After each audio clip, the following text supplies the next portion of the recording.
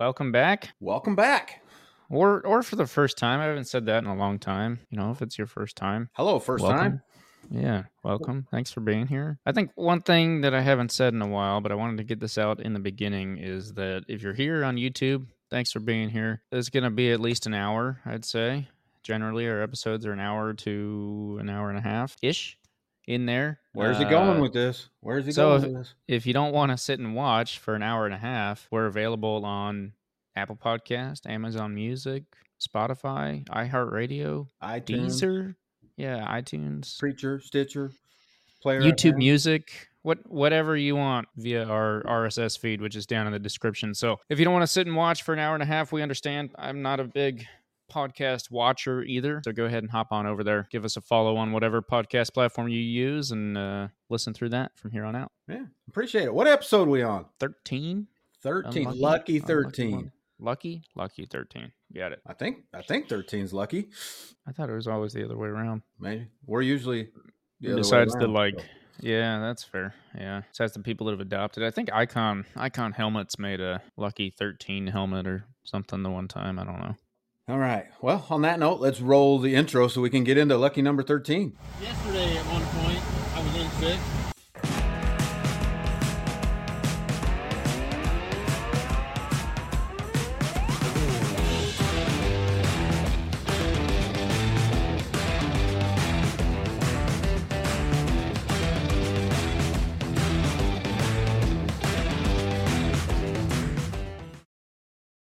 And we're back.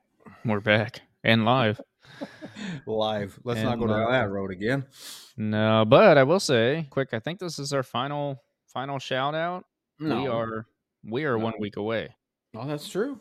Yeah. And so if it's Wednesday, we are 4 days away, which means if you're listening to this episode and you haven't bought tickets or planned your trip to Track Day Circus yet, it might be a little too late, but it's never too late. Hurry up. Just get over there. It'll be a great time.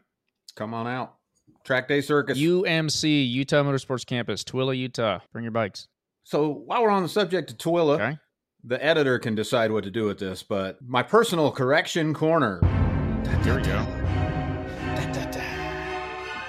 So last week we talked about the police chase, the S1000RR in Utah that was making its way out to Tooele. Yes, sir. We had some jokes about that. So that stuff's all true. But after careful review and watching the footage in its entirety, I take back what I said. Homeboy was running. Okay. Homeboy was running. What leads me to say that is there was a couple red lights ran that I hadn't seen in the earlier footage. Mm-hmm. I doubt he was just joyriding and running red lights. I hope not. If he's doing that, that's never good. But additionally, one of the cops said that he may have told him he was number one as he drove by the cop. So told him number one, like in a profane way, or like in a Josh Herron sort of, gotcha. Mark Marquez sort of way. Yeah. All right, he said, I gotcha. I wasn't sure if it was number like one. Number one, like he's winning the race, or you're the first cop I've seen today. I don't know. Gotcha. The only part I will maintain is that I see people drive. If you take that footage out of account, just see the actual canyon portions with the helicopter chasing him. I don't even think it was that extreme. He was just on a spirited ride after that. Right. Yeah, that's what I went back and kind of watched it when I put the link in, or when I was watching it. Yeah.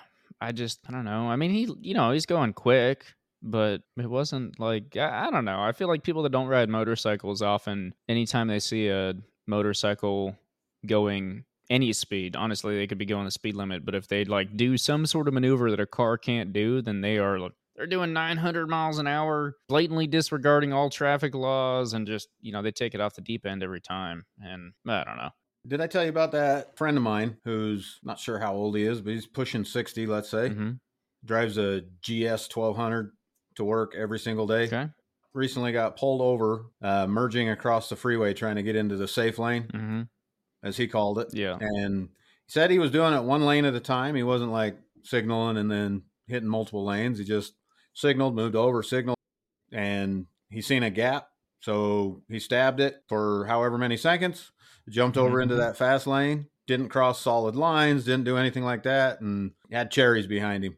And he realized quickly that the reason there was a gap is because the traffic was slowed down, staying, you know how it gets when they're afraid to pass the cop. Yep.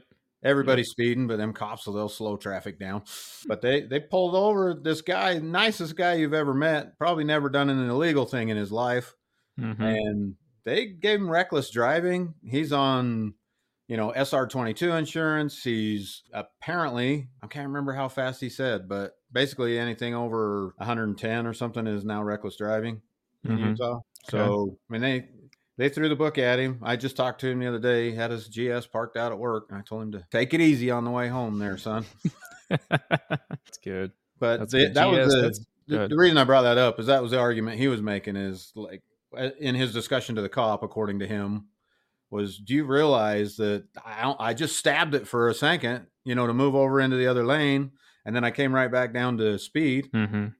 And, it's not like a car where you have to make a conscious 8-second decision because you're, trying to get up to that speed. It's just on it. And then, you can go to a reckless driving charge really quick. In a matter of less than 2 seconds, you're there. Congrats. Well, that leads me to a funny topic I wanted to bring up before we get into MotoGP. With that, let me apologize to the listeners real quick, I guess, because we're going to cover Moto America from this weekend, but you're not going to hear about that till next week due to the trip that we're making and some timing and whatnot, scheduling stuff. That episode will come out next week, so which is okay. It'll be great. We'll still cover it. Taking it back, circling back, whatever, the people say. I think we've been known a couple times to mention that smaller bikes are better on the racetrack, but I keep finding myself and talking about how, super bikes are too much. It's dumb. Kind of like you were just talking about, in less than a second or two, you find yourself doing reckless driving and jail time and whatever else there might be. Don't lose your train of thought, but dumb's the wrong word. So awesome that they're dumb. Well, that's what I was about to get into. Is I was like, I caught myself the other day at work. I heard some people over talking, and they were like, "Yeah, I want to get into riding. What do you think is a good beginner's bike?" And I was like, "Beginner's bike? What does that actually mean? Like what?" Because most people will be like, "Oh, R3, Gixxer 250, Honda Rebel 500 if you want to go the cruiser route, Triumph Street Triple." I'm trying to think of some others. The CBR 300, Ninja 400, right? All of those little guys, those are great beginner's bikes, but they're kind of small. So now we're getting into the like Ninja 650s, CBR 650s, R7, Aprilia RS 660, great beginner's bikes, but also plenty of power. And I'm like, what is a beginner's bike? Because the argument that everyone always makes is that you get on a Super Sport 1000 liter bike and you're going to kill yourself, right? Right. That's what I've heard. You're going to get on there, you're going to accidentally pop the clutch, wheelie it over, and you'll be gonzo. Well, I wanted to debunk that, I think, because I don't agree with that. I have opinions. All right. Well, I'd love to hear them, but I'll get out. Basically, what I'm trying to say is that on a motorcycle, you have a clutch, and I don't think it matters really what bike you're riding. You can get into scenarios all over the place, but if you can keep good clutch control, you can keep yourself out of trouble, no matter what bike you're on. So I was curious what you thought on that. My thought is so all of us in our own minds are Valentino Rossi, I guess, or insert whatever you want. Everybody thinks they're going to be amazing. But I think you really need to evaluate it. You need to really take a look inside and decide what's right for you. Because I could argue that 1,000 is never the right bike for the street. Yeah. I mean, I could make that argument. They're still awesome to own and drive and everything else, but it's probably never the most efficient, best bike across the board. But everybody comes from a different background and everybody has different talent levels. I mean, two kids growing up in the exact same environment, one of them might be much more proficient on a motorcycle than the next. So you have to take that into account, but you have to be honest with yourself. You can't just say, "Oh, I'm awesome, so I need a 1,000." Right. So that's part of it. But the other thing is, as a guy who, I grew up in the farming communities on farms, and kids in my neck of the wood, they get thrown on things to move pipe, to do irrigation, to run feed the cows. They don't get to step up. Whether it's an ATV or it's a side-by-side or it's a dirt bike, they don't get to step up sometimes. Sometimes it's just take dad's bike down to do whatever. Yeah, and here you go, figure it out. Yeah, those kids generally, like you said, with the right being able to feather a clutch, run a clutch. There's not a bike you can't drive. And Right. the other thing is, I don't like the argument that if you buy 1,000, you're automatically just dead. I mean, Yeah. you can drive 1,000 as slow as you want. You can drive it as fast as you want. And that's true across the board for all bikes. There is another argument. I mean, if you're just strictly, let's just talk just the racetrack. What's the best beginner bike? I think the smallest one, and the smallest increments moving up from that until a bike is 100% mastered. There's no more they can squeeze out of that thing. Then you step them up to the next one. That's true. Right. That's true in the motocross world. That's true in, street bike racing, all those things. But if we're strictly talking about the street, I don't know why anybody would buy, for me, this is just personal opinion, but I don't know why anybody would buy a 300 because they're going to buy a 600 in a year. And it's well, and sadly, I think that's actually what's killing the 600s is because the middle class non-super sports 650s, that genre of bike, your parallel twins, if you will, have kind of taken both groups. So they've taken a lot of the beginner bike spots, but then they've also taken a lot of the upgrade spots. And so you find a lot of people that hop on, the CBR 650, and they're there for almost forever, or at least for I was going to say maybe forever, because that's another thing to consider is, like I said, I love the thousands, that, but honestly, there's no purpose for them. There really is no purpose off of a racetrack. They're just a cool thing to buy. But at the same time, that's what I love about them, right? Because there's no purpose for a Lamborghini or a Ferrari or even a Corvette, right? Bring it down a notch, right? A Corvette or Porsche 911 or bring it up a notch. Audi R8. Those are all around in the same class, right? Depending on what Ferrari you're talking about, that could be in the same class too. I get it. But my point is, there's no point to anything, really. When you come down to it, if you're not a vehicle person, you want, I think, the best fuel mileage and reliability. Point A to B. And that's it. Motorcycle can get that for you, which is why a lot of people ride it, right? Your fuel mileage is crazy good, and reliability, most of them are pretty good. So I get that. But I guess what I'm getting at is, if you're sitting here and you want a super bike, you want a leader bike, and you're like, I don't know, everyone says I'm going to go kill myself. As Cole mentioned, be honest with yourself. But when was the last time that you accidentally wheelied with having, like, you never planned on this happening, wheelied a leader bike completely on accident? Me? I want the truth. Maybe you did on your S1000 or something. Oh yeah, it would be at the track. Okay. Right. Well, I should have prefaced on the street is what I meant. Yeah, on the street, I don't know that I've ever accidentally wheelied. Right. So I think I did one time, and it's because I was actually I was racing a buddy, and we both came over this kind of like dip and then hill. And as we came off that hill, both our bikes picked up. Neither of us was expecting that. That's the only time. That was when you were in Mexico, right? Yeah, we were in Mexico. Yeah. And he was on a Mexican Ninja 636. So both bikes, let me point that out there, an 1100 and a half the CC 636, both bikes did about the 3 or 4 foot wheelie. So again, the 636 isn't necessarily a beginner bike, but people would classify it on more of the beginner side. And I would say that there is no difference. It's tight because an R3 obviously is not the same as an R1. And I understand that. You can wheelie an R3. You can low side an R3. You can get hit by a car in an R3. On an R1, you can do all of those things exactly the same, right? So in my head, I get the beginner bike thing. However, I don't know. I just wanted to debunk that. And if you've got something like that holding you back from buying a super bike, freaking go buy the thing. Be careful. Understand that you have control of a lot of very easy to use horsepower in this hand, but a quarter turn of it is no different than any other bike. Your first quarter turn of throttle on pretty much any bike is going to be about the same amount of power, honestly. And so that goes back to that one test you saw with the, was it the Harley that ended up using all the most of its power, or was it the dirt bike or something? You know what I'm talking about? You remember? I don't remember what you're talking about, honestly. They took like a Super Sport, a Harley Davidson, I think a dual sport, and then a straight up supermoto or something like that, and had them all go ride this racetrack. They were all professional racers, and they put horsepower meters on the bikes, and it was like a road, but racetrack on the road, cleared out. And they came back, Super Sport, I think it was a lower one, I don't remember, but let's say it made 150 horse. Let's say the Harley made 60, the dual sport made 50, and the straight up dirt bike made like 35. The dirt bike used about 34, if I remember right. The dual sport was about 10 under its. The Harley was pretty close to the top. And then the Super Sport actually used like 25 horsepower or something like that.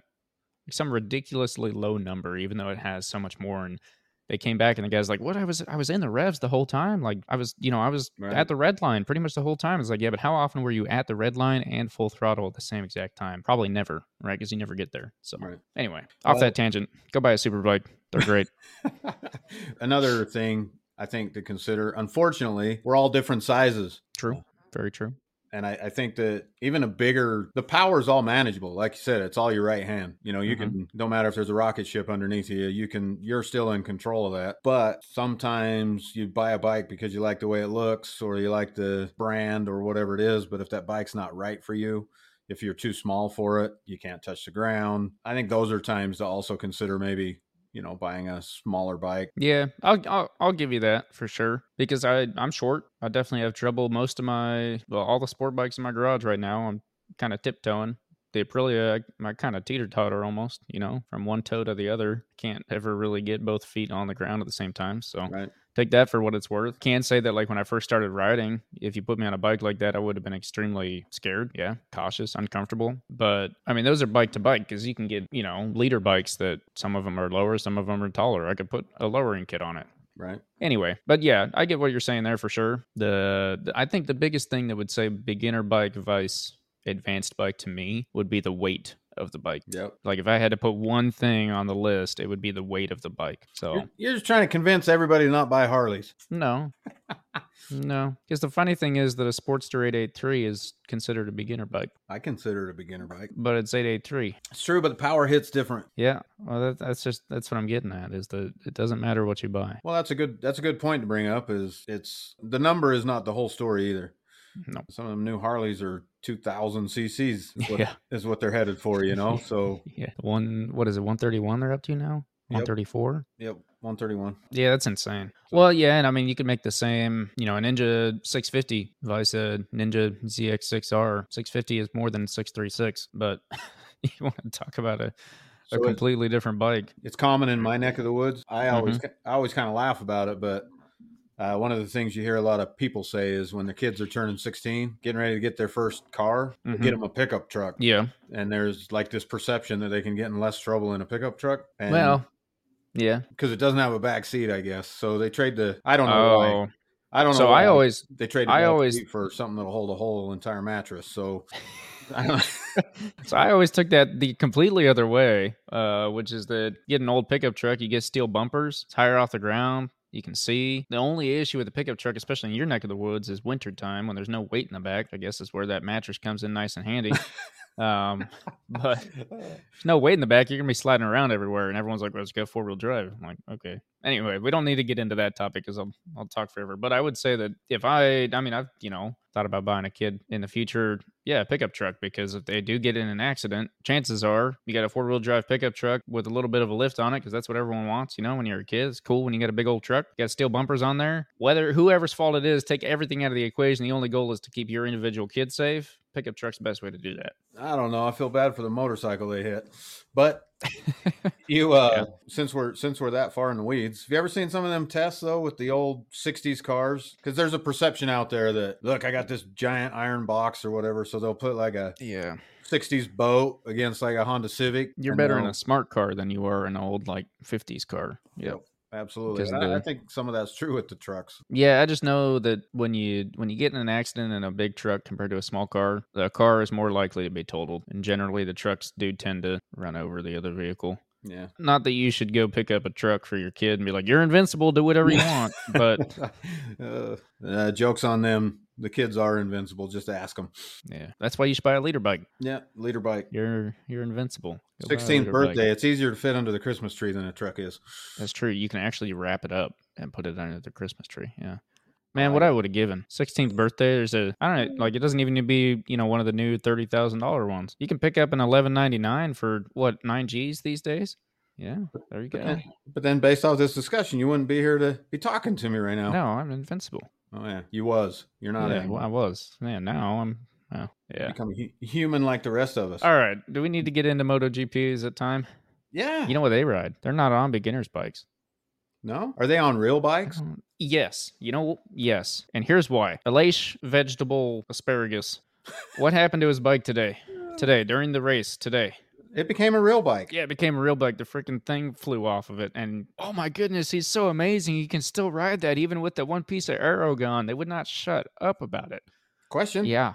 How come we couldn't just black flag him? I don't know. I mean, it So didn't fall off, did it? No, but there's parts flapping in the wind hanging off his bike. That's true. Yeah, because every time you see him come around a corner, the front's just. But you're required to start a race with a clutch guard. His clutch guard was bent straight up. Brake. Yeah, sorry, brake lever guard. So he didn't have that anymore. Technically, it was bent like straight up. No, they're too busy watching for track limits. No, wait, stay on. That's true. That is true. But tell me, I've seen people get black flag for Marc Marquez has been black flag before for piece of body hanging off. Fabio Quartararo for his uniform or zipper or whatever. Uniform is a weird word, but so I didn't want to see him black flagged. I think that would have been worse for the race, but I did find myself thinking, why not? You guys like to pull the trigger on all these penalties all the time. Why not nail him? Yeah. I don't know. It's a good, maybe they only pull the penalties on the people that are like actually have a chance. You know, you said it. It wasn't me. You said it. He's 33-year-old Spaniard. I didn't realize he was 33 already. Yeah. He ain't going anywhere. Is he leaving next year? I had that pulled up. I actually did my research and was looking at contracts earlier this week. Let's talk about Aprilia and their contracts. Okay. Yes. I mean, there's been a lot of talk of him leaving. There's been a lot of talk of him going. And some weeks I'm like, man, they need to switch him out. Try something new. Let's get somebody on the bike. But they have a satellite team this year. You got Miguel Oliveira that still can't ride the bike. And I'm blaming it on injuries. I'm still saying he's dealing with his shoulder. I'm not trying to take a hit at him, but he hasn't shown anything. Not yet. And then we have the Fernandez that we, ran to ground is not a rookie. Yeah. He's nowhere. Aprilia Fernandez is not a rookie. I do want to talk about the rookie at some point, though. Okay. So, but the one on Aprilia. Yeah. He's nothing. No. He's back there with the test riders every week. Yeah. I'm not seeing anything out of him. And he's the self-proclaimed people's champ, and I don't like his attitude, and that's all beside the point. Mm-hmm. But if you're Aprilia right now and you're like, okay, who do we get rid of? Aleix is the only one doing anything. I would get rid of Aleix before Maverick, personally. Really? Yeah. 4 out of the last 5 DNF. Yep. Mechanical last week, to be fair, was the fastest guy on the track for I don't know how many laps today, then decided it was time to take a vacation into the rocks. Yeah, well, but everyone's doing that this year. Maverick's doing it more. Then who? Then Honda? No. Then Jack Miller? Hey, we'll talk about Jack when the time's right. I'm just saying, like, you say things like this, not you, everyone watching, right? I do the same thing. I'm like, man, that guy wrecks a lot. And then I'm like, hang on a second. I just said that about the last 7 people that wrecked. That's just like a thing this year. Yeah, so as you guys will get listening to this podcast, today there was a lot of crashes, right? Mm-hmm.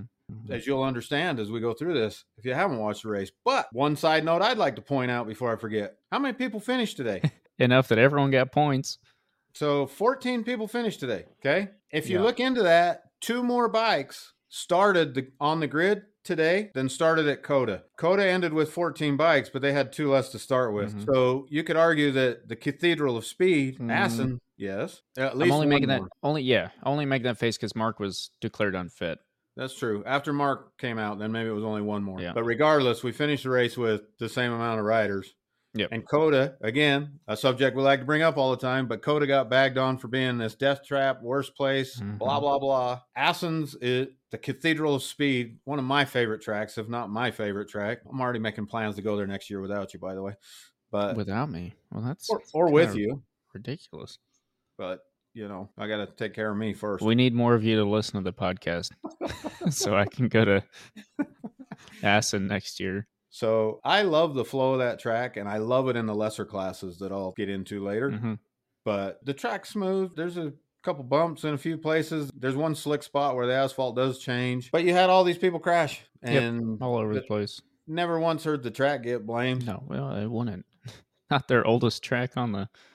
on the calendar, which, by the way, speaking of Correction Corner, we need to come back because they just announced today that India tickets are for sale. I seen that. I was wondering if you could bring that up. Yeah. So we just broke for a 5-week summer break, and they come back to Silverstone, which is fun track, and then the Red Bull Ring, which is I love watching them at that track. It'll be good. I'm excited for Australia this year. I'm excited for everything post the 5 weeks because, as we talked about, Bagnaia is showing me that he is world champion material, right? He won the championship last year, but we have a thing on this podcast where you got to win at least 2. You got to defend your championship before you're an official world champion in our book. That's what So we've established. he is showing that he's going to hit that mark, but he's not alone up there. He's not quite a runaway every time. So I think he's smart enough to know that he doesn't need to be a runaway every time. That's why I would still put money on him. But I'm excited to see what the 5-week brings and see if people can kind of calm down a little bit. Because but yeah, the old South African out there is making me pretty happy. Starting to love that guy. Yeah. So let's talk about KTM's weekend. Okay. Who crashed last weekend? I think it was Brad last weekend. So that just means it's Jack's turn. I mean, he didn't do anything you didn't expect. No, but it just made me laugh because I was like, man, this guy. What? Well, and especially because he hasn't complained about the bike yet, right? I caught myself thinking yesterday, so Saturday, during the sprint, I was like, I want to see Jack ride every bike. And you might take that the wrong way and be like, oh, he's going to say Jack can't ride anything. No, because I want to know. And I think Jack would be the best guy to test that. I want to know if these other bikes are actually unrideable. I want to put Jack at a track that he likes in Australia, right? Give him every single bike and just let him go ride. 2 days, half a day on each bike. Whichever one gets the best lap time. They should all sign an agreement and just say, we're going to do 4 days of qualifying. And Jack's going to qualify everybody on their bikes. Whatever he can do on their bikes, that's the spot they get. That'd be good. Yeah, I don't know. I caught myself. I'm like, I wonder if Jack could ride the Honda because he's come out and he could ride the Ducati, I think, as well as the rest of them. He's always wrecked a decent amount, right? It's just kind of Jack. Yeah, he's great to root for because he does really good a lot of the time. And then every once in a while, he just lets you down. And you're like, come on, man. Yeah, every other weekend. Yeah, but, well, I'd say this year is worse than I think last year was. Maybe not. He's struggling, but it's every other weekend this year. Yep. But he came out on the KTM, and there was never like everyone else was like, yeah, they're on new bikes this year, so they get that excuse, and that's why they're not doing so well. And then he came out on a KTM, and he's been there before, whatever. But I don't think that KTM is the same as today's KTM, and he just rocks it, right? Gone. Maybe the KTM is just that amazing. I mean, obviously it's doing pretty good, but that's again why I want to talk about freaking Augusto over there. But I just caught myself. I was like, dude, I want to see him ride the Yamaha. I want to see him ride the Honda. I want to see him on the Aprilia. Like, agreed. Sticking with KTM. Mm-hmm. Did you see Brad's launch? Actually, I don't think I did. From the second row, led him into the first lap. Yeah. Led the first. Yeah, I mean, I knew he came out in first. I just wasn't paying attention to the launch itself, I guess. But yeah. Yeah, that was from the second row. Yeah. Again, KTMs are on fire coming out of the hole. They've got speed. And even Jack shot, I mean, he started 12th. And yeah, his qualifying was not good. No. It was funny. I was watching qualifying. I was thinking I jinxed him saying that he needs to qualify Brad's bike for him because Brad ended up qualifying better than him, which doesn't happen too often. I don't know. So the wreck on Sunday, not a surprise, kind of expected, kind of not. If it happens, you're just like, yep, okay, there it was, right, whatever. But the whole weekend just felt off, which was weird because, in his interview on the press day on Thursday, he sounded confident, said, nimble track, nimble bike, we'll be good to go. I mean, Brad showed that obviously his bikes they're good enough for this circuit and to keep up with the other boys. And then he just wasn't there all weekend, regardless of the crash. It's easy to say, I know, armchair quarterback and all that, but Brad chose the wrong tire. Do you think he would have been able to win? So the question, I think he would have held on to that second spot. So he went with a soft rear. Mm-hmm. And it's hard to say how the first of that race would have went if he would have been on a medium or a hard, right? Maybe he would have been fighting back from fifth to get up there, and rather than, regardless what tire he was putting on the back, he was going to be first in that front corner. Right. And him and Jack are both crazy enough and that's the problem with Jack. So both of them are crazy enough, I think, that they would have fought through a cold tire. Yeah. Bin it or win it, right? They would have fought through that cold tire. Yeah. Bender it or win it. Bender it or winner it.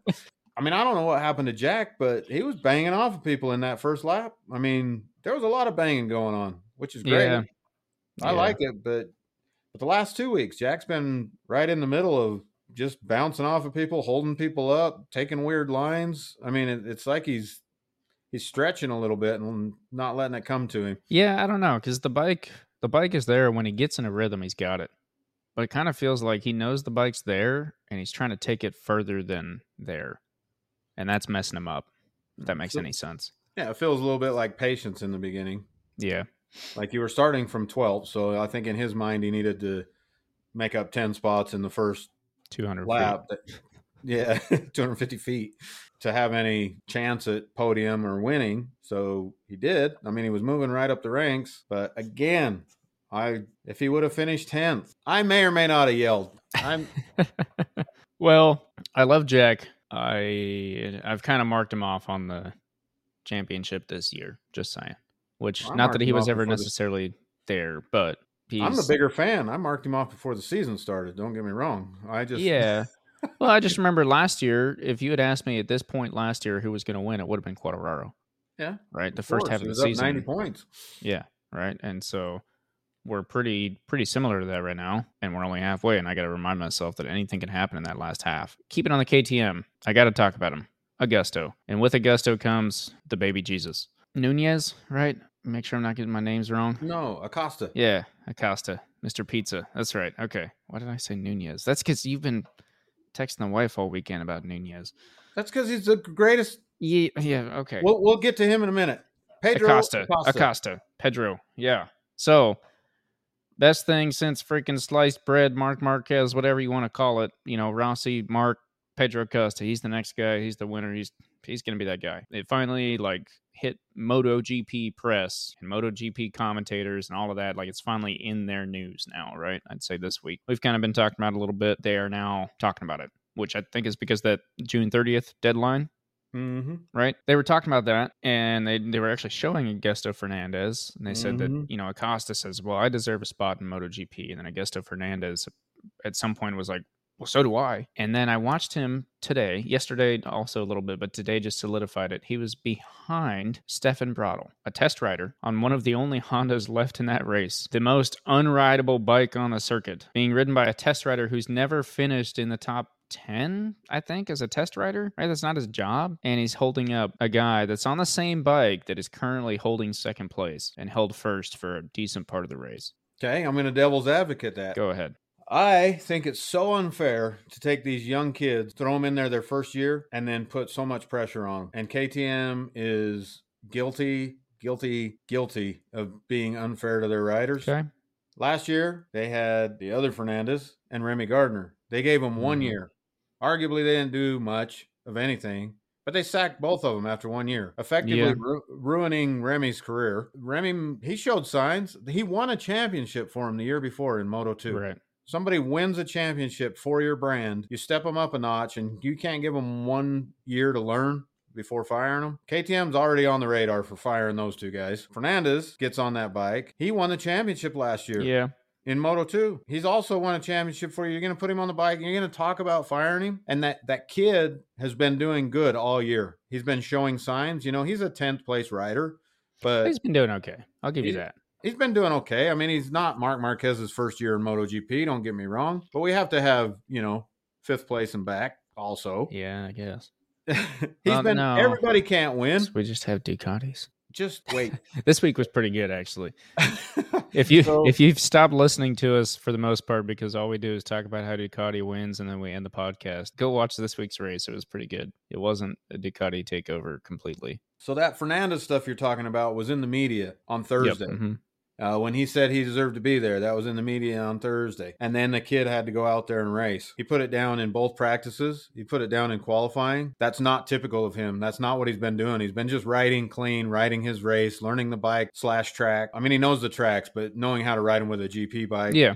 He's just been going about his business, doing a great job as a rookie, in my opinion. And now you're going to start loading that pressure on him. I would hope KTM has a plan and it doesn't involve firing him. I would hope that they've talked to him. They would go and say, hey, you're safe, buddy. We love you. You're going to keep going. Because I took this weekend as the pressure's building up on him. He's got to go prove something because Pedro's down there winning every race and talking in the media. I have pulled up the contracts for next year. Franco Morbidelli, Alex Marquez, DG, Joan Zarco, Marini, Bezecchi, and then Augusto and Nakagami. Those are all of your 2023 contract riders. So a couple of those are options for 2024. Some of them are just pure end of 2023 3. And I mean, we've been talking about that quite a bit. That is like the big talk. It's that time of year now that it's kind of starting to settle in. I think, especially with the fact that Bagnaia is doing so well. The big question is what's going to happen next year. Not just Bagnaia doing so well, but I would say that Yamaha and Honda doing so poorly as bikes.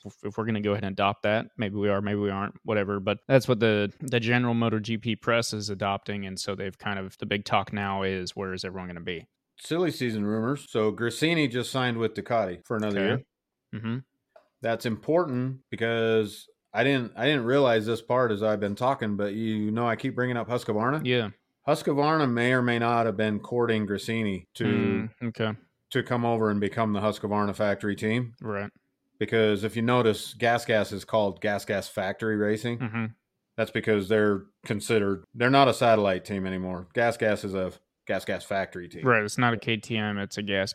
Yeah. And we know they're all sharing everything, and it is whether it is or not. But then I'm sure Husqvarna was going to or is going to be the same. They still need 2 bikes on the grid. I haven't said the Husky thing isn't going to happen, but I did hear a rumor. All it is a rumor at this point. Pedro and KTM have both been in the media saying that he's coming, but you haven't heard KTM say anything. We all know KTM wants him. We all know every team out there wants him. Yep. But one of the rumors I heard that made sense to me, Pole is talking retirement behind the scenes. And out of respect for Pole, KTM is not saying anything because they want him to announce it when he's ready, the way he wants to. And if Pole retires, there's your spot on a gas team for Pedro. Yep. Yeah, he's not getting on an orange bike. Well, Brad and Jack aren't moving. Yeah. He ain't not in his first year. He could come next year on a gas and win 5 races, and Jack's fired. I'm sorry, but Jack could probably be the odd man out.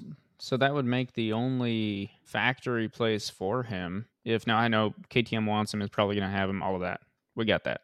But the only factory place technically available is Yamaha, which is up in question also, because where is Morbidelli actually going to go? So we also have in Moto2 Tony Arbolino. Mm-hmm. I know Ducati's got their eye on him, but Yamaha surely is looking at him as well. You've got 3 players coming out of Moto2. You got Pedro, you got Tony Arbolino, and you got the Japanese rider for Team Honda. They've been talking about him for years, taking Nakagami's job. Yeah. I'm having a hard time.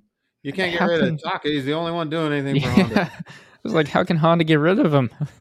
It's long been rumored that he's going to become a test rider for Honda. I believe it. I mean, so he hasn't done anything amazing. Yeah, he ain't going to win no championship, but this season he has been the only one to consistently keep the bike on the track. And today, he did so good today. He got a long lap penalty, and still finished pretty good. Yeah. What, 10th, 12th? Yeah. Well, something. I don't let's filter over to Honda for a minute. Oh, 8th. I forgot that everyone left the race, so 12th would be last place. Let's filter over to Honda. We'll even leave old Golden Underwear out for a minute. Okay. Lekuona, World Superbike Honda rider. Yeah. Came over, was having a great day. By his standards, he was able to be ahead of all those fill-in riders, those test riders, those all at the bottom, even before the crashes. Yep. Guy was doing great. And what happened to him? He pulled off? He had a mechanical of some sort. Yeah. Even when a guy comes out there and shows some promise, HRC has some other problem. Yep. Now the bike broke. Yeah, it was really, I don't know, because I saw him pull into the pits, and then they said, oh, man, more downhill for Honda. Like, Honda once again, and I was just like, what happened? I don't know. Okay, whatever. I was rooting for the guy. We got to move to Golden Underwear. Sure. While we're talking about Honda, what is up with him? I mean, when you called him, when you were talking to him, what did he say? Where's his head at? So he said he's awfully distracted. He's kind of actually just quite pissed off. He keeps telling the media that he's there for Honda, and he does want to be, which is why he keeps saying that. But he's really only saying that because he's hoping that Honda will take that and actually do some work and make a bike. And he's saying, like, he doesn't want to be done, but he's not going to Rossi it. He's not going to sit there for 3 or 4 years and not win anything and then leave. If he can't win, he'll be out. So he's going to give Honda another chance. Going to hope that they show promise near the end of the year, and then hope that they can put something together next year. Be good to go. He also said that his wreck into the back of Bastianini was 100% not his fault, which I don't blame Bastianini either. But you go to a track day, and like one of the biggest things you get told is never chop your throttle, right? Never chop throttle. Which is weird because if you're coming up to a breaking point, what do you do? Chop your throttle. chop your throttle, right? And then downshift and then brake. So that always was weird to me. And let's break this situation apart. He was looking that way. Bastianini was coming well outside, and you could say, well, yeah, he shouldn't have been towing anyway, blah, blah, blah, blah, blah. But it was very clear that he was not watching Bastianini. And then also very clear that Bastianini did like move and slow down quickly almost out of nowhere. I don't blame Bastianini because he wasn't in the race line, but I don't really blame Mark either. We are not on the same page here. Okay, go for it. What do you got? Luckily for us, they had the actual camera from Mark's bike. Mm-hmm. And I challenge you, if you go back and watch that, they had both. I mean, he was following Bastianini, Yeah. which is not what I'm blaming it on. I know there's people blaming it on that's what you get when you're trying to tow all the time. Mm-hmm. I don't even blame it on that. Bastianini obviously moved completely offline, sat up on the bike. And if you watch the camera view from Mark, I challenge you to go back and watch it. If you watch the camera view from Mark, he was sitting up on that bike for an extended period of time. Mm-hmm. And Mark had actually sat up as well. Mm-hmm. And they were both looking over their shoulder. They were looking around, and then he just casually runs into the back of him. I feel like, sure, he chopped the throttle, but that was way, way before Mark ever hit him. Mark had chopped the throttle too. Yeah, they did. They did, and they both came offline. And then, like I said, Mark was looking way off to the right. And as he was doing that, Bastianini slowed down again. And you can see it. You watch it from the angle of both bikes in the front, you see Bastianini slow down. I'm not going back to correction corner on this one. Whatever. My opinion's going to stay the same. I'll watch your footage. I'll watch your angle. My opinion's not changing here. All right. Neither's mine. Now, I don't know. That was... stuff happens. But Yeah. I just... in my mind, Bastianini is 1% of that, if any. Sure. Well, like I said, I didn't really blame Bastianini either. Well, it's Mark could have been Mark's paying job to watch attention. what's in front of him. Yeah. As they always tell you. Yeah. You're in charge of what's in front of you. It's 100% Mark's fault. But I'm just saying, like, I don't think it was like a big mess up on Mark's part. His fault, yeah. Should he have been paying attention and looking at who was in front of him? Yes. But I don't think that it was like a... Did Mark ever intend to race today? Yeah. In our conversation, he said that he was planning on it. But after yesterday... So he didn't try yesterday. No. And still crashed twice. Yeah. But he didn't try. It was obvious that he didn't try. I don't blame him for that. Like, and trying is probably the wrong word because he went out and got data. Yeah. He went out and drove around the track, and who knows how much work they accomplished. He just tooled around the back of the track. He never really went for a fast time. They might have been making changes all day saying, does it get squiggly when you do this? You know, we don't care about the race. We're just trying to get data, which he has kind of said. Mm-hmm. That he's going to work with Honda to make the bike better. And that's what it looked like to me. But I don't think there was ever a... Well, that is what he said, 100%, is he said that our only goal this weekend, we are not going to push, right? We are only going to ride the bike, try and keep it upright. I think that Mark is Mark, and that's he's why a it's hard racer. to understand. Right, yeah. He's a racer at the end of the day. And that's what everyone always talks about, and it's 100% true. You can see it, right? Regardless of your opinions of him, the dude wants to win. Whether he is capable anymore, like put all that aside, what he wants to do is win races and win championships, absolutely, and he still wants that. Kind of hard to see and obvious, yeah, that he wasn't trying to win anymore, but yeah, he 100%. I think he did plan on racing Sunday. I was laughing that the one commentator kept talking about, oh man, racing with a broken or a cracked rib. He said he can barely breathe. It's going to be so hard. And I was just cracking up and the other one, I think Simon caught him, was like, all of them do that. You can't just say that about Mark. They all do that. Right. The guy was like, well, yeah, but you know, and I was like, no. Simon's 100% correct. Yeah, right now he is struggling, but you got to look around because he wasn't the only one this weekend either. I mean, Quartararo had a freaking, every time he walked in, he could barely freaking walk because his ankle was so swollen or whatever. Alesia's got a messed up ankle. Bastianini's still dealing with a shoulder. Miguel Oliveira's shoulder still doesn't work. Yeah, people deal with like broken fingers and crap. All that, like, it actually quite amazes me. You know, you want to compare this to any other sport, and I'll talk about basketball since we always use football, right? But in basketball, you go down and people are always talking about, I don't know, I don't watch basketball, but I've heard people be like, oh man, they have to act like sissies because, you know, that's how you get the foul and blah, blah, blah, blah, blah. And I'm like, you want to talk about people that can do things that are ridiculous. I don't think I could ride a motorcycle with a broken finger. So I get the announcers need to talk about something, but it's not just physical injuries. I mean, exactly like you said not to bring up football, but that's something that always annoyed me is certain people, they just chime in on this one little injury they have and just sit there and call them a warrior. And And the guy that never whines about it, never says anything, squeaky wheel gets the grease. Yep. They're out there just racing and nobody ever says anything about it. But it's not just physical. So Aleix today had the broken up bike. Mm-hmm. What an absolute warrior. He's going through the thing and the winglets broken off the front of his bike. Can you imagine, how the struggle and the blah, blah, blah. I'm like, well, his winglet worked fine last week and he didn't do anything. So that's why that arrow just cracks me up, though. Well, what is it doing if you can knock it off one side of the bike and still ride that well? Maybe props to, sure, let's take it off that side and say Aleix is amazing because he was able to do that. But tell me what the freak the point of it is. I didn't ever see it like wheelie up on that side. Yeah. He took left and right hand turns, and he was in people's slipstream. Like, he was right behind Brad Binder quite a bit, and I didn't ever see. You got to be on the bike to know. I understand that. And these guys ride these bikes hard enough, well enough, and enough. They spend enough time on them that they have room to say things like that. Because I heard him talking. Apparently, Aleix mentioned that when he's in the slipstream, his tire pressure and temperature goes up so high that it makes it extremely difficult and blah, blah, blah, blah, blah. And I was like, what? And I have to remind myself, I'm like, okay, all right. When you ride them that much and you've been in different scenarios like that often enough, I can see where that comes from. But why do you need a wing if you can delete one of them and it doesn't do anything to the bike?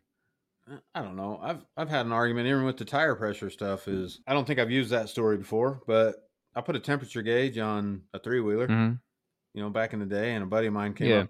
Have I used that story before? I don't know if you haven't here, but oh well. We get new listeners every week, right? So I put a temperature gauge on this thing. We're out in the middle of the desert. Buddy of mine pulls up and he looks over there and he says, "What is that?" And I said, "Oh man, that's my new sweet temperature gauge. It's so cool." For those that don't know, those don't have any temperature gauge. Yeah, normal. We're talking air cooled. Yeah, air cooled 2-stroke. Yep. No, it's liquid cooled 2-stroke actually. Okay, but this was just a gauge that goes right in line with to the radiator, your coolant hose. And it's all billet. It was so sweet. And I was showing him and he goes, "Why would you do that?" And I said, "What do you mean?" And he says, "Well, what are you going to do?" I said, "What do you mean? I'm going to know how hot it is now." And he goes, "Well, if it's hotter than you want, are we going to stop? Or are you still going to just drive it back to the camp like you would if you didn't know how hot it was?" Yep. And I thought about that and I went, he's not wrong. Yeah. Under normal conditions, I would have just been driving going, "Man, it's getting hot down here," but I still would have went back to camp. Right. These guys are now constantly given all this information. "Oh, my tire's a degree hotter than it was on the last lap. Should I slow down? Should I back off this bike?" And sometimes I wonder if they're doing a disservice. Just ride it to how it feels. If it starts getting greasy, then it's getting too hot. Yeah. Well, and that's the question I think is picking apart those riders, that separating them into those groups. And I wonder how many of them rely on that information and take it seriously and depend on it, and how many of them, because the commentators are always talking like, well, this guy has got to be calculating. Like, he knows this guy's behind him. He knows he's on a soft tire and he's 13 laps out of 20 and he's been too close to this bike. Like, you noticed Francesco stayed back from whoever for 2 laps because he knew he wasn't going to pass yet, so he didn't want to get his tire overheated and blah blah blah. I'm like, did he actually? Or no, I'm glad you brought that up, because during the race, that's what was said, and I think that's what you're referring to. But Brad Binder was on behind Pecco. Mm-hmm. And that's what the announcer said, was like, Pecco knows that he's on a soft tire and da-da-da-da-da, and maybe he's going to push now to try to break him and get him to use up that soft tire. And I'm thinking, there's 20-something bikes on the grid. Did he really memorize what everybody's tire? Or did he just know that it was going to be him and Binder on lap 15 racing each other? I don't know. I mean, they get limited information. They get Binder +2, right? Or +1, yeah, or there's whatever. No way, and we debunked, there's no comms in the helmet. They won't do that in MotoGP yet. They can send messages on the board, but there's no way they're covering stuff like that.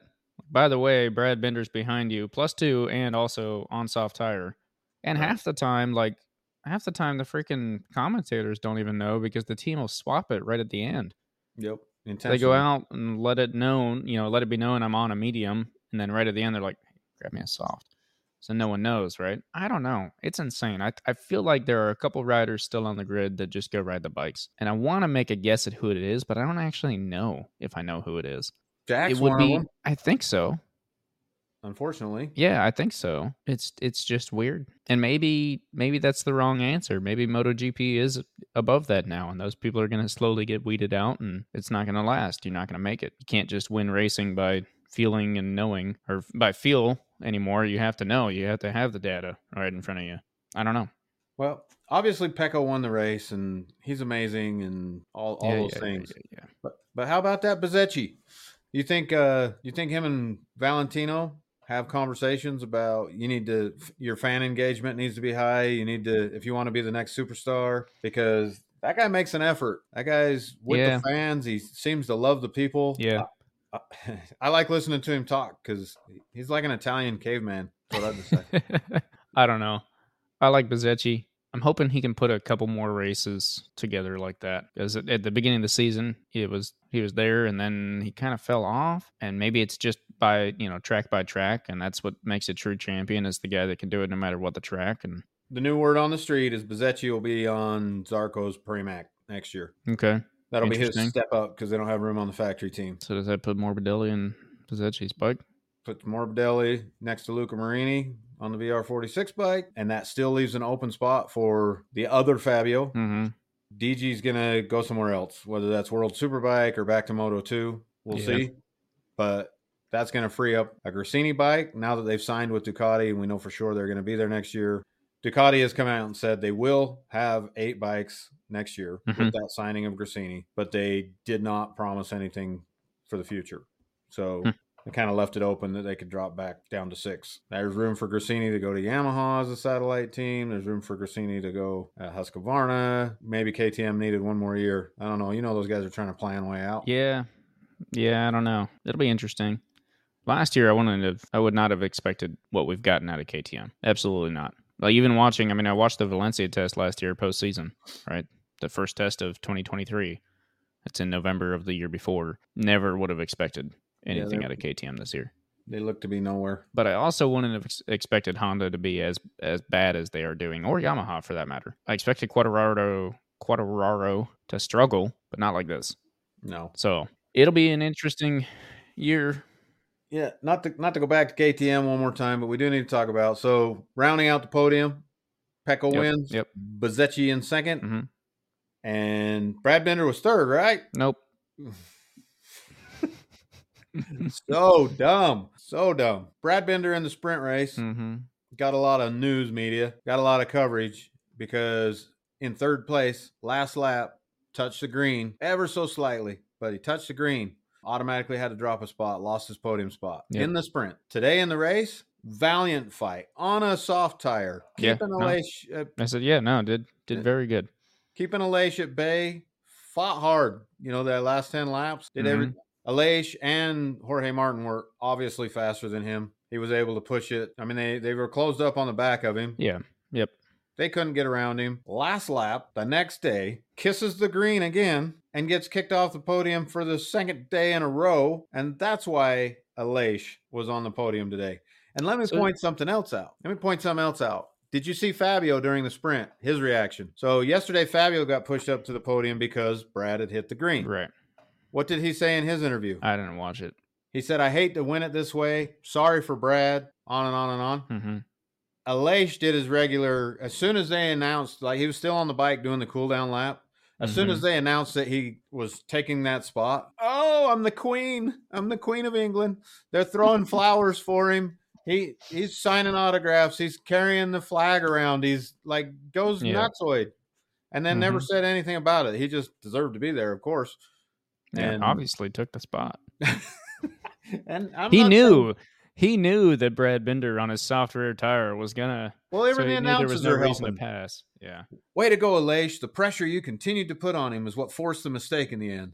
Yeah. And I'm thinking Brad Binder doesn't know where the track is, possibly right there. Yeah. Or you just get too caught up in it that I don't know.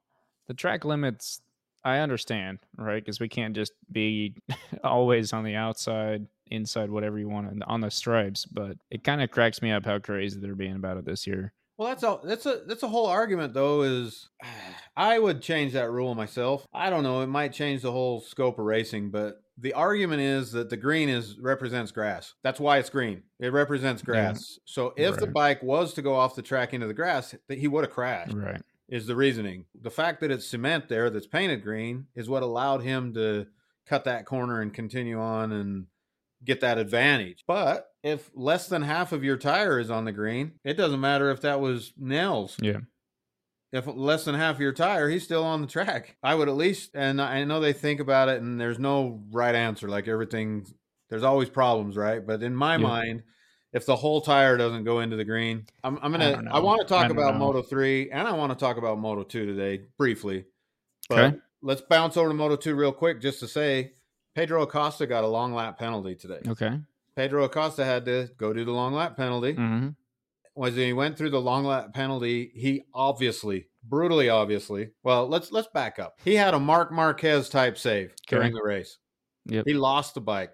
Tire was like doing this on the ground. He was on the ground and he pushed it back up. He was running in third at the time, I believe. And there was a big enough gap behind him that it didn't affect anything. He was pushing, trying to get to the front. Right. So nobody passed him, whatever. He loses the bike, but saves it. Miraculous, right? Amazing.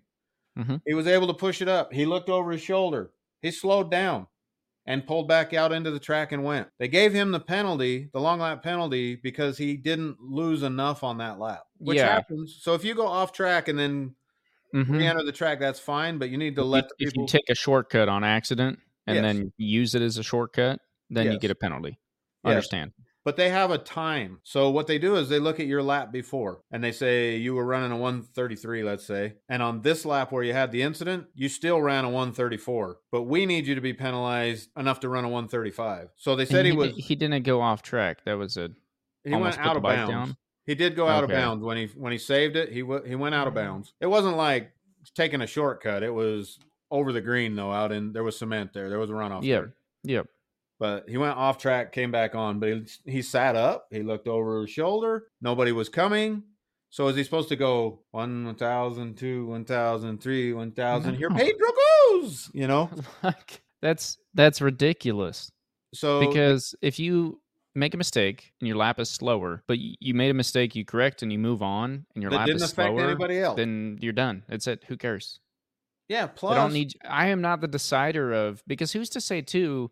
The second half of the lap could have been faster. Right. But also there's people that have ridden into the grass and dirt and like almost put the bike down and then saved it and came back on and then like done amazing, crazy things to go win a race after that. Things happen. It's So they give him a long lap penalty. They're trying to turn everyone into robots. They give him a long lap penalty. He goes through the long lap penalty box and absolutely clear as day drives over the green. Hell yeah. Like you can see the white line on the opposing side of his tire, right? He completely crossed into the green, almost crashes, comes back out on track. The announcers are, he's going to have another one.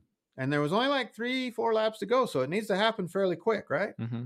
And the laps are ticking off and he's out there racing. He's in a heated battle for third, even after the long lap penalty. He's in a heated battle and they never called it.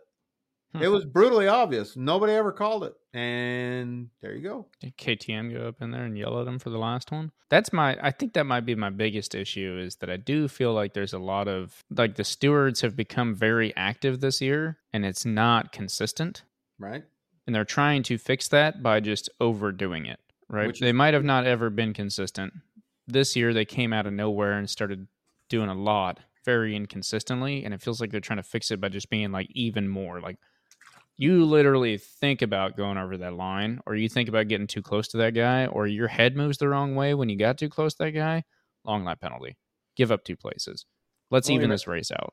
And I don't claim to know all the rules perfect, but it ruins it for me too, because now I'm watching and why didn't you call a penalty? Yeah. Well, I don't do that, but I get where you're coming from. Today, going back to MotoGP, when Binder went over the green at the end. In that shot, Jorge Martin's behind Aleix, goes further into the green on the last lap, goes further into the green than Brad Binder does.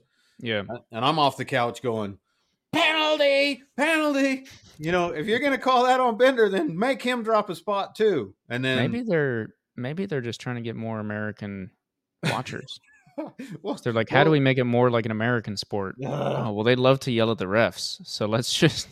Well, maybe, but I'm sitting there watching and then I'm waiting for the announcers. I'm like, something needs to happen to Jorge then if you're going to penalize Brad. But apparently, since he was the tail end of that group, he wasn't fighting for a position, so it doesn't matter for him. Brad was the beginning of the group. He wasn't fighting for a position. He had it. Jorge was fighting for it more than Brad was. I think so, because He was trying to pass fighting away to get it. Brad. Brad already had it. Brad was defending. That's not really fighting. That's what I mean. What? So I don't understand it. I think drop them all back a spot. Damn it. This is dumb. And there's no way if that was lawn again. If that was lawn, he wouldn't have crashed. Kissing the green wouldn't have made him crash. Right. And it takes away their ability to. I mean, some of Rossi's most famous, that pass at Laguna Seca was that of Stoner? Mm-mm. Mark? Mm-hmm. Sorry. Mark was the one in the dirt. Okay, but totally in the dirt. Yeah. Totally in Actually, the dirt. Both tires. I've had to go back and rewatch it because I thought it was actually in the dirt, which was the insane part. Not quite, but definitely dirty cement. Definitely on the other side of the line. Yeah, 100%. Yeah, with a pothole. Yeah.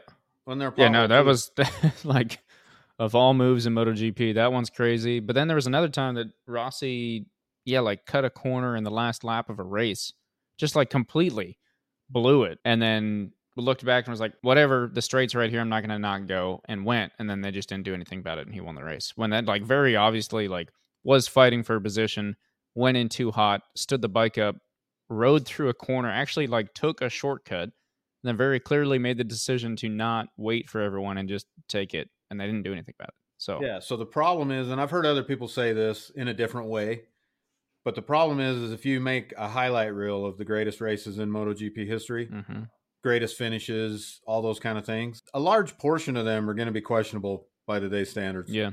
They hit another bike. There was contact. There was guys driving through the grass. Well, and that's what makes me mad about it, I think, is that I feel like riders and teams, and they're all getting butthurt. So they're all going up and be like, this is not fair. We need more. This guy is clearly reckless out there. You must watch him. You must give him penalty, right? And just be faster. Like, if you can consistently be in front of everyone, then it doesn't matter what they all do. And so unless you're Bagnaia, then it still matters, and even though you're consistently in front of everyone, you still want them to be slower. MotoGP should have been Pecco, Bezzecchi, Brad Binder, but they gave Aleix a spot, so Brad Binder finished in fourth, both in the sprint and in the race. Actually, I think, let me double check that. Yep. Okay. Yep. So that was MotoGP. Yep. Let's talk a little Moto2. Okay. I mean, we already started down that road, but yeah. Moto2, Pedro Acosta. He's made up 5 points. He was down 25 at one time to Tony Arbolino. He's made it 5 points the last 2 weeks by winning the 2 races in a row, with Tony Arbolino finishing second. The last 2 races have been Pedro Acosta, Tony Arbolino, and Jake Dixon, who has never won a race. Right. Yep. Jake Dixon is British. Jake Dixon, I only bring that up because he's one of them riders that Moto America would make excuses if they could, do anything they could to get him moved up into MotoGP, because it's good for the sport to have another Brit out there. Or ever since Cal left, the Brits are left without representation, just like us poor Americans. Yeah. Joe Roberts crashed, by the way. You didn't need to just get that out of the way. You ask me why I don't watch Moto2. Yeah, well, that's just one guy. I understand that. I just don't know that I want to sit there and watch that week. I forgot about him. I just don't even. You brought it up last week, and I thought about that a little bit, and I thought, you know what? I don't even look for their names anymore, and that's sad. Like, I always look for their names, even though they're not going to win. I want to know where they finished. Oh, Joe Roberts finished. He got back on a bike. Where'd he finish? Dylan Kelly wrecked out. Joe Roberts finished 18th. Yeah, he wrecked. He must have got back on. Yeah. Anyway, sorry. So I don't even watch for him anymore. Yeah. Well, you can't. I mean, it's hard to watch for people that never show up on camera and never get talked about. So. Well, I mean, even in the stats, I don't even look. I used to at least check and say, he finished 18th. I didn't know that till you said that, because I don't even care. I heard that maybe it was last week, actually, but that was the first time he'd made it to Q2 without having to come through Q1. So that's promising. That's a bonus. Yeah, I guess. One track. I don't know. Anyway, back to the front of this thing. So Tony Arbolino had an off day. Tony Arbolino has finished the last 2 races in second behind Pedro. This week he was hanging around 6th, 7th. Couldn't ever get anything going. He never really moved. There were a lot of chances. There was people crashing out. There was all kinds of things happening. He just kind of hung out in that spot. So it was great time for Pedro to, cement this and get the championship back. He didn't, dealing with some of the things we already talked about. He had to do a long lap penalty, then he had to come back from that, all those kind of things. But he's coming. The kid's he is Italian, so no, Arbolino's Italian. Costa's a Spaniard. Yeah. Did You I mean mishear? Acosta's coming for Arbolino? Yes. Okay. Because Arbolino's still leading him. After this race, he's still leading him by 11, I think. Okay. I gotcha. Yeah, Arbolino by 8 points. Did you hear what Zarco said about Acosta? Yeah, he said he hopes he wins a race by the end of the year because he won't be able to next year. If you're Acosta, when you see him in the media, I have a hard time. Like, I'm starting to get this little itch. Like, kid, you're arrogant. You're a little too whatever. But because everybody says it.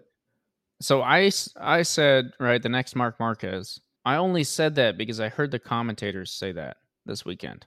I heard them mention, not exactly like that, but they said, he's the next something, much like Marc Marquez. We haven't really had one since Marc Marquez. Right. Where someone comes in and just takes the next genius, they said. Yeah. That's a new word they've been throwing around, genius. Because how long has he been in Moto 2? This is his second year. So he came into the Moto 3 class, won the championship first year, dominated, destroyed it. I mean, there was no question.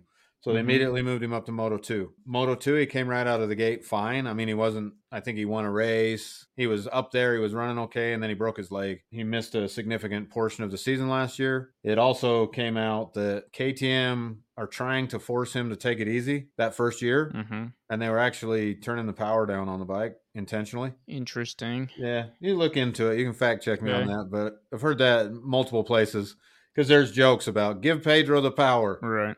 Because they wanted him to just calm down, and partially because our Fernandez boy, they were trying to win a championship with him last year. They were trying to win a championship with him, and then Pedro was up there banging bars with everybody because that's the kind of guy he is. He don't care. He's going for the win. And I think they were trying to calm him down so they could get the championship where they needed it. And then so they gave him this second year, and now he's got all the power, and it's his to win. It'll be interesting. From the stats, and there could be backstage things going on, but from the stats, I wouldn't quite put him on a Mark pedestal, if you will. He's won. You can fact check me on this. If you do, that'd be good, because I'm pretty sure he had won 5 of 7 going into this race. Yeah.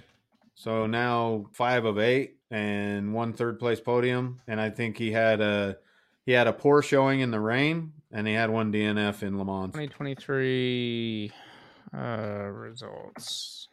I want 5th in the standings. Acosta scored 4 victories in 2023 and sits 2nd in the championship, 15 points. That was right before this weekend. So 4 races he's won. So 4 out of 7. 5 now. 4. Yeah, because he didn't win this weekend either.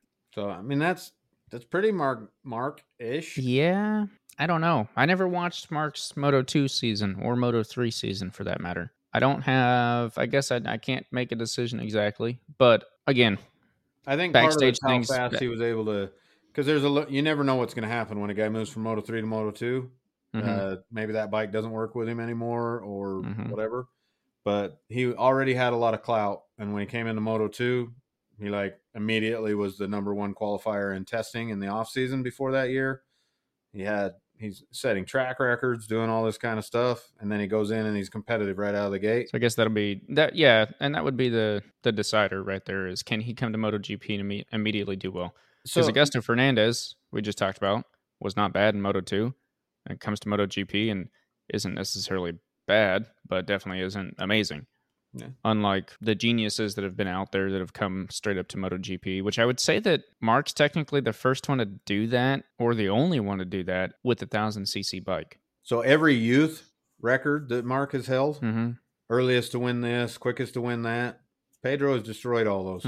He's the youngest guy to win a Moto 2 race. He was the youngest guy to win a Moto 3 championship. He was the youngest. I mean, he's only 18 now. Yeah. I think he just. So here's the question: did Mark say he's ready because he knows he's actually not, and he wants him to come in and then not be as good? So when Pedro was in Moto 3, they did some stuff together, Mark and Pedro, as far as videos together or stuff, media stuff. Yeah. and they're both Spanish. They were being quite friendly. Mark said back then the same thing. I seem to recall him saying the same thing when they said they were already moving him to Moto 2. Mark said, if he says he's ready, then he's ready. And I think he's just saying the same thing again. If he says he's ready, he's ready. They asked that same question to Jack, who I really think Jack has more say than anybody probably. Reason being, until Darren Binder, he's the only rider that shot straight from Moto 3 to MotoGP. Right. And that was maybe a mistake. I mean, it got him there. It's worked out fine, right? Yeah. But he skipped that whole step, and who knows if that would have made him a better rider today. Go buy the leader bike. Right. Tying it in. Jack Miller agrees with us. Just go buy it. So I don't know, but he's coming, whether KTM likes it or not. Yeah. It'll be quite interesting. Well, I'm definitely excited for next year. Super excited for next year. Pretty stoked for the last half of this season. I'm hoping that not even Mr. Golden Underwear, but someone does something, right, and brings it. I'm hoping KTM stays right where they're at, and maybe they just work together to... Can we get both of them to not wreck one week and do well? Maybe. And then the next week they both wreck, and then... So at least like every other week I have like a, like Bagnaia being chased by Jack, being chased by Brad, being chased by Pizzecki, and they just all fight it out up there. Because the other thing is that when you have two dudes VR46 trained on a Ducati fighting for a championship out in front, I don't know what's going on backstage, and I don't know that they're not both just saying, hey, let's just get out of here. Is if you bring in, I guarantee if Mark was up there and Jack was up there and Aleix every week, everyone would be up there every week because it would bring everyone back in, right? And so that's what I'm hoping for the second half of the season, is that there's just enough push that it can bring everyone back, and therefore we have bigger groups again. Because that also gives people like Augusto Fernandez a chance to look a lot better, because they could end up there in fifth, top 5, because they're good enough to run there. They just don't get a chance to get there first, if that makes sense. Yep. So we have to touch on Moto 3. Okay. For all those announcers talking bad about my boy, they're really starting to offend me. So remember last year I kept telling you got to watch Moto 3, man. You got to watch this Munoz kid. Munoz. Yeah. David. Uh-huh. It's not David. David. David Munoz. David. Nope. David Munoz is last year he missed the first 4 races of the year because he wasn't old enough to compete. Okay. He had to wait till he turned 16. Yep. Okay. He turned 16. He jumped out there. First race, I think, was like a 3rd place. I mean, made everybody go, what? What's going on with this kid? And then from there on, the kid, oh man, he's so fun to watch. I don't care if he wins or loses. He's just, he makes Moto 3 so much better to be on the track. And last year, so he's been nicknamed Ruthless Munoz because he doesn't take no crap from anybody. He runs into people. He's crashed a few times. That's ended up taking out some people. Yeah, as one does. Whatever. As one does, but I don't believe it's ever been intentional. I do not believe there's one bit of like intent. He doesn't intend to be not a bad bone in his body. Not a good bone in his body anymore either.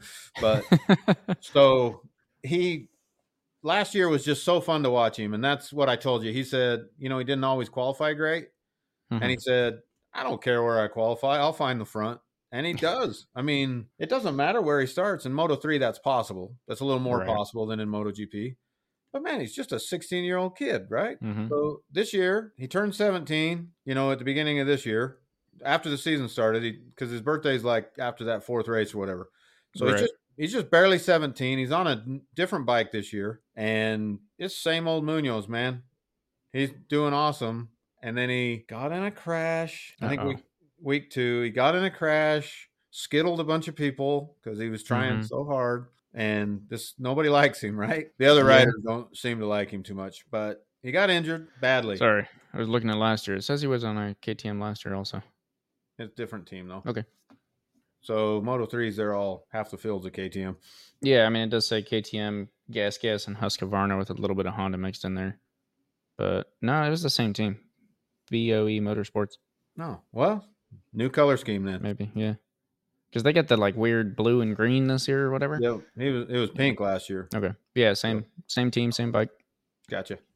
Perfect. So he skittled a bunch of people and he injured himself badly. And so he hasn't been racing for weeks and weeks, which is made it almost hard for me to watch because I miss the guy. I miss the guy so much. He's just like any sport, people at home, all you got to do is turn the TV on and start watching this and learn the storylines of the riders.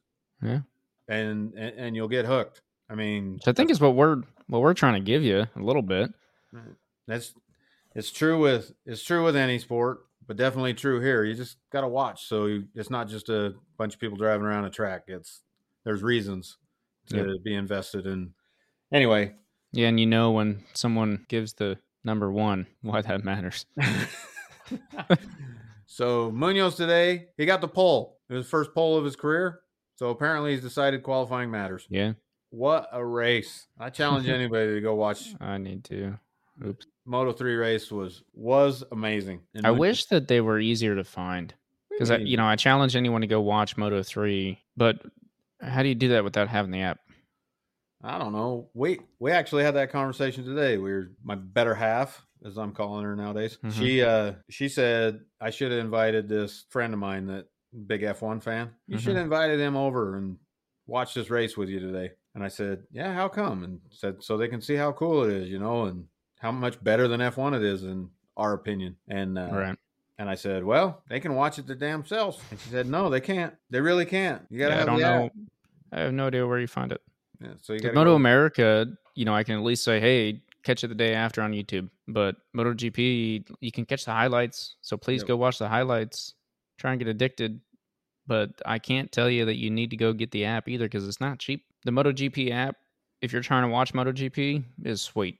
I will say. You get to watch everything live. You can cast it. You can go all the way back to the first ever broadcasted race that they have and watch that all year round. So if you're going to get it, go ahead. It's worth it, I think, but I can't really just sit here and sell it to people or tell people to go watch MotoGP because it's not. I don't know where you find it. I don't know if it's even still on TV anymore. I think Sky Sports or something. I know it used to be because I used to pay for TV and I had to get this extra package just to get MotoGP. And then I was like, that's why I finally got the app because I was looking at that and I was like, how much am I paying for all these extra sports channels that I don't watch just to get MotoGP and then not even watch it half the time because it's at 3:00 in the morning. Right. So anyway, that being said, watch MotoGP and Moto3. Moto3 is the best. Munoz, Ruthless Munoz. You can watch him race around on a lawnmower. KTM lawnmower. So, yeah, at least that's what those things are like, man. That's what I was going to say. Husqvarna and Honda do actually make lawnmowers. So this is true. All right. Well, that about clears us up. Yeah, that's all I had. Go buy a super bike. Come out to Track Day Circus. Bring your super bike. If anyone's telling you that there's a beginner bike, there isn't. Beginner bike's whatever you want it to be. Just be honest with yourself. And remember, you don't freaking yank it unless you're ready to take off for outer space. Or the cops are there. Wise words. Go check out our t-shirts. I don't know if I said that last week. We got a new t-shirt site. We can both say they're a little better quality, a little better prices. We'll get some more designs going up soon. So, yeah, agreed. Like, subscribe, all the stuff. Yeah, comment. Leave your comments. Let us know. We're coming into the off season for MotoGP, and then obviously later this year, we've got some plans. But if there's anything specific you guys want covered, let us know. We'll get some research done, and we'll hash it out and cover it. Said that a couple times. Yeah, I'll keep saying it. Yeah, we're done. All right. Thanks, everybody. Deuces.